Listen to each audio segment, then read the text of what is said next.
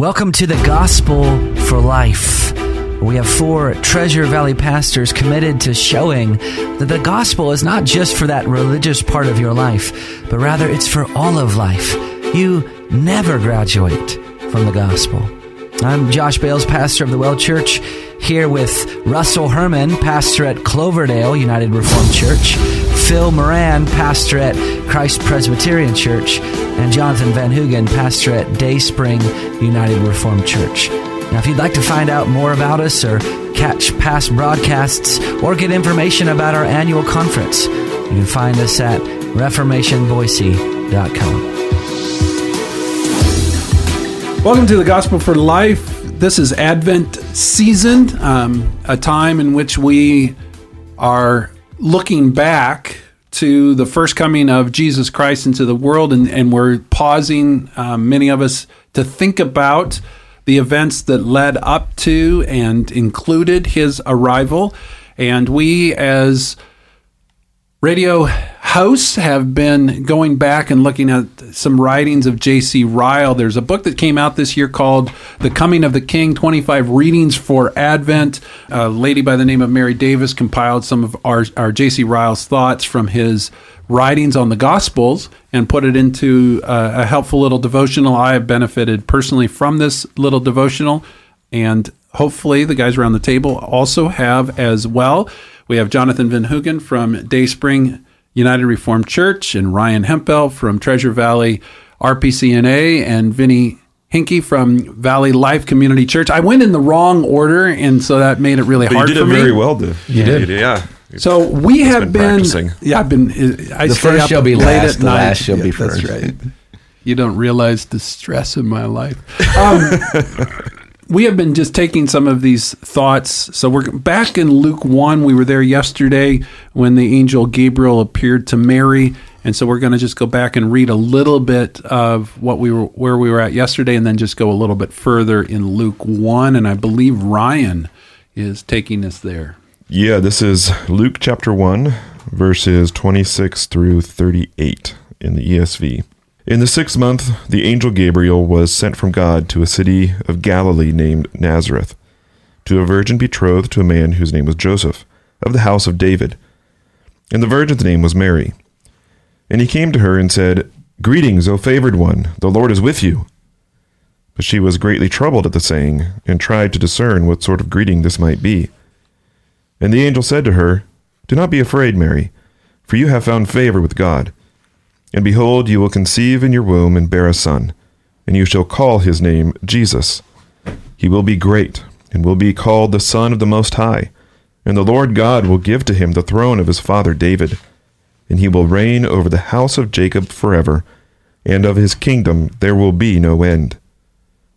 And Mary said to the angel, "How will this be, since I am a virgin?" And the angel answered her, "The Holy Spirit will come upon you, and the power of the Most High will overshadow you.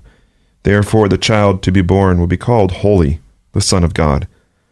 And behold, your relative Elizabeth, in her old age, has also conceived a son, and this is the 6th month with her who is called barren. For nothing will be impossible with God." And Mary said, "Behold, I am the servant of the Lord. Let it be to me according to your word." And the angel departed from her. In response to the question that Mary asked,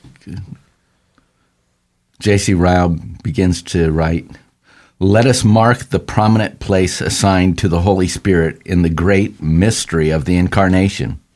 We find it written, 'The Holy Spirit will come upon you.' A thoughtful reader of the Bible will probably not fail to remember that the honor here given to the Spirit is in precise harmony with the teaching of Scripture in other places. In every step of the great work of our redemption, we find special mention of the Holy Spirit. Did Jesus die to make atonement for our sins? It is written that through the eternal Spirit he offered himself without spot to God. Hebrews 9:14. Did he rise again for our justification? It is written that he was made alive by the Spirit. 1 Peter 3:18. Does he supply his disciples with comfort between the time of his first and second advent? It is written that the Comforter, whom he promised to send, is the Spirit of truth. John 14:17. Let us take heed that we give the Holy Spirit the same place in our personal faith with which we find him occupying in God's Word. Let us remember that all believers are, and enjoy under the gospel. All that the believers have, are, and enjoy under the gospel, they owe to the inward teaching of the Holy Spirit. The work of each of the three persons of the Trinity is equally and entirely necessary to the salvation of every saved soul. The election of God the Father, the blood of God the Son, and the sanctification of God the Spirit ought never be separated in our Christianity. So we're going to talk about the work of the Spirit in the life of Christ today. Maybe it would be helpful for our listeners. I'm springing this on my co-host because we didn't talk about this off air. Maybe you have some books that you've read on the work of the Spirit that might be helpful for our listeners. Sinclair Ferguson actually has one on the Holy Spirit, and in a series, I think it's Contours of Theology. And just entitled The Holy Spirit. The Holy Spirit, and it's a particularly good one. I think it's J.I. Packer wrote Keep in Step with the Spirit. It's a great summary of the Holy Spirit's work. Jeff Thomas has one just entitled The Holy Spirit, also helpful, easy access. There's a small book, Who is the Holy Spirit by R.C. Sproul.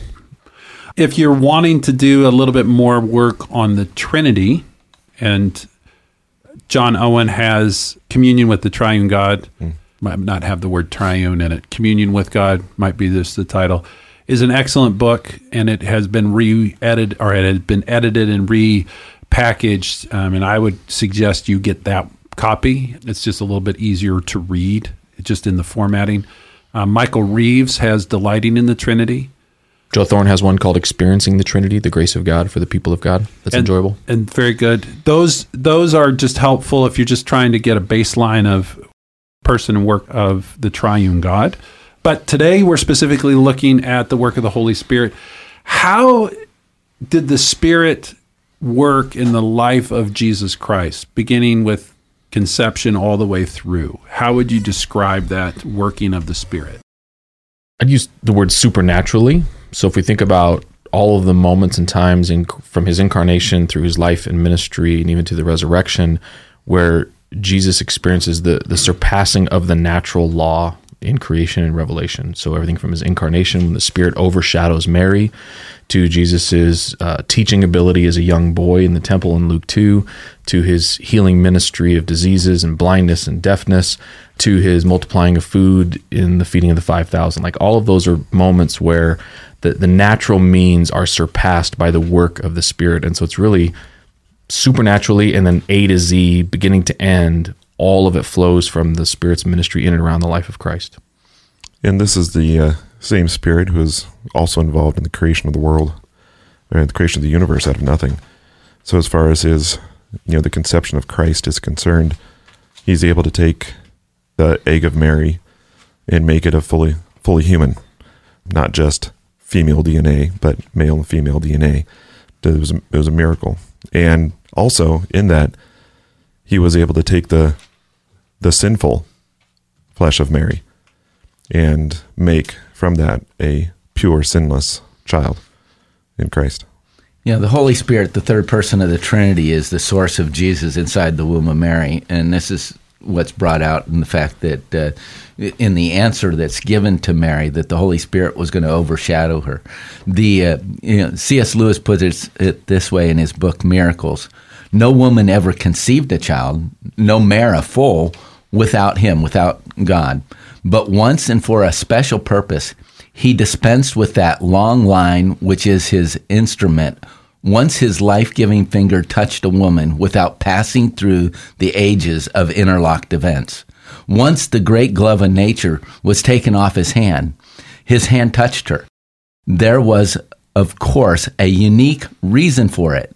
That time he was creating not simply a man, but the man, capital M-A-N, who was to be himself. He was creating man anew. He was beginning at this divine and human point, the new creation of all things. The whole soiled and weary universe quivered at this direct interjection of essential life, direct, uncontaminated, not drained through all the crowded history of nature.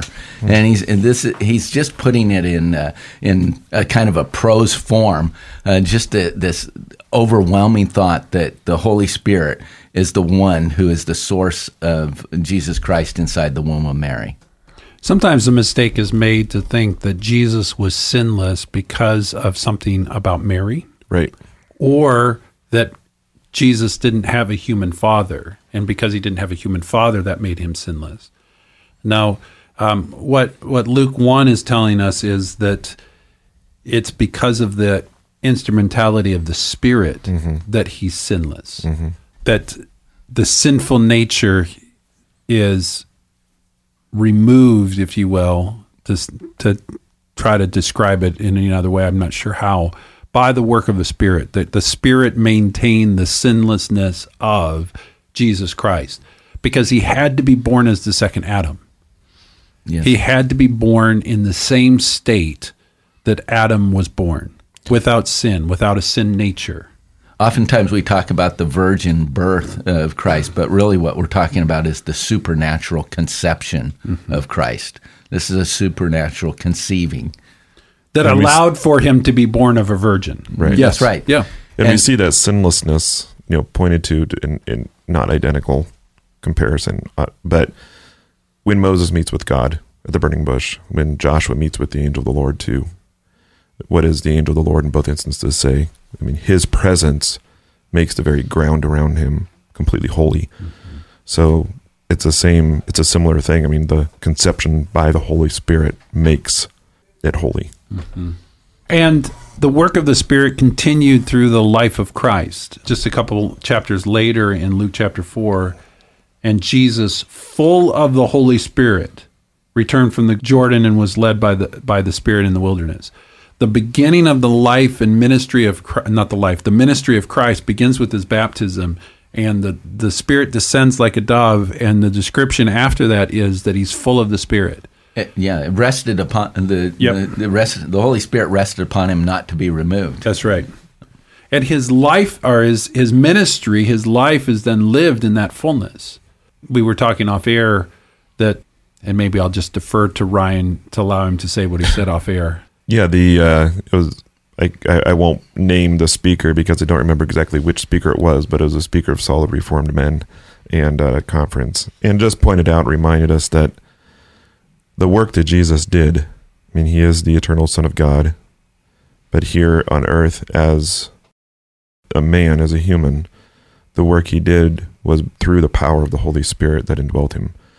And the comforting thing that we can take from that is we have been given that same Spirit, the creator of heaven and earth, the one who sustained our Lord through his earthly ministry. And J.C. Ryle just says, let us take heed that we give the Holy Spirit the same place in our personal faith which we find him occupying in God's Word. And we often talk about in our church that the work of God in our hearts and lives is a combination of Word and Spirit. That the Spirit works with the Word to transform us, to conform us to the image of Jesus Christ. And if Jesus Christ lived in complete dependence on the Spirit, then we should too. Well, you've been listening to The Gospel for Life. We will see you next time.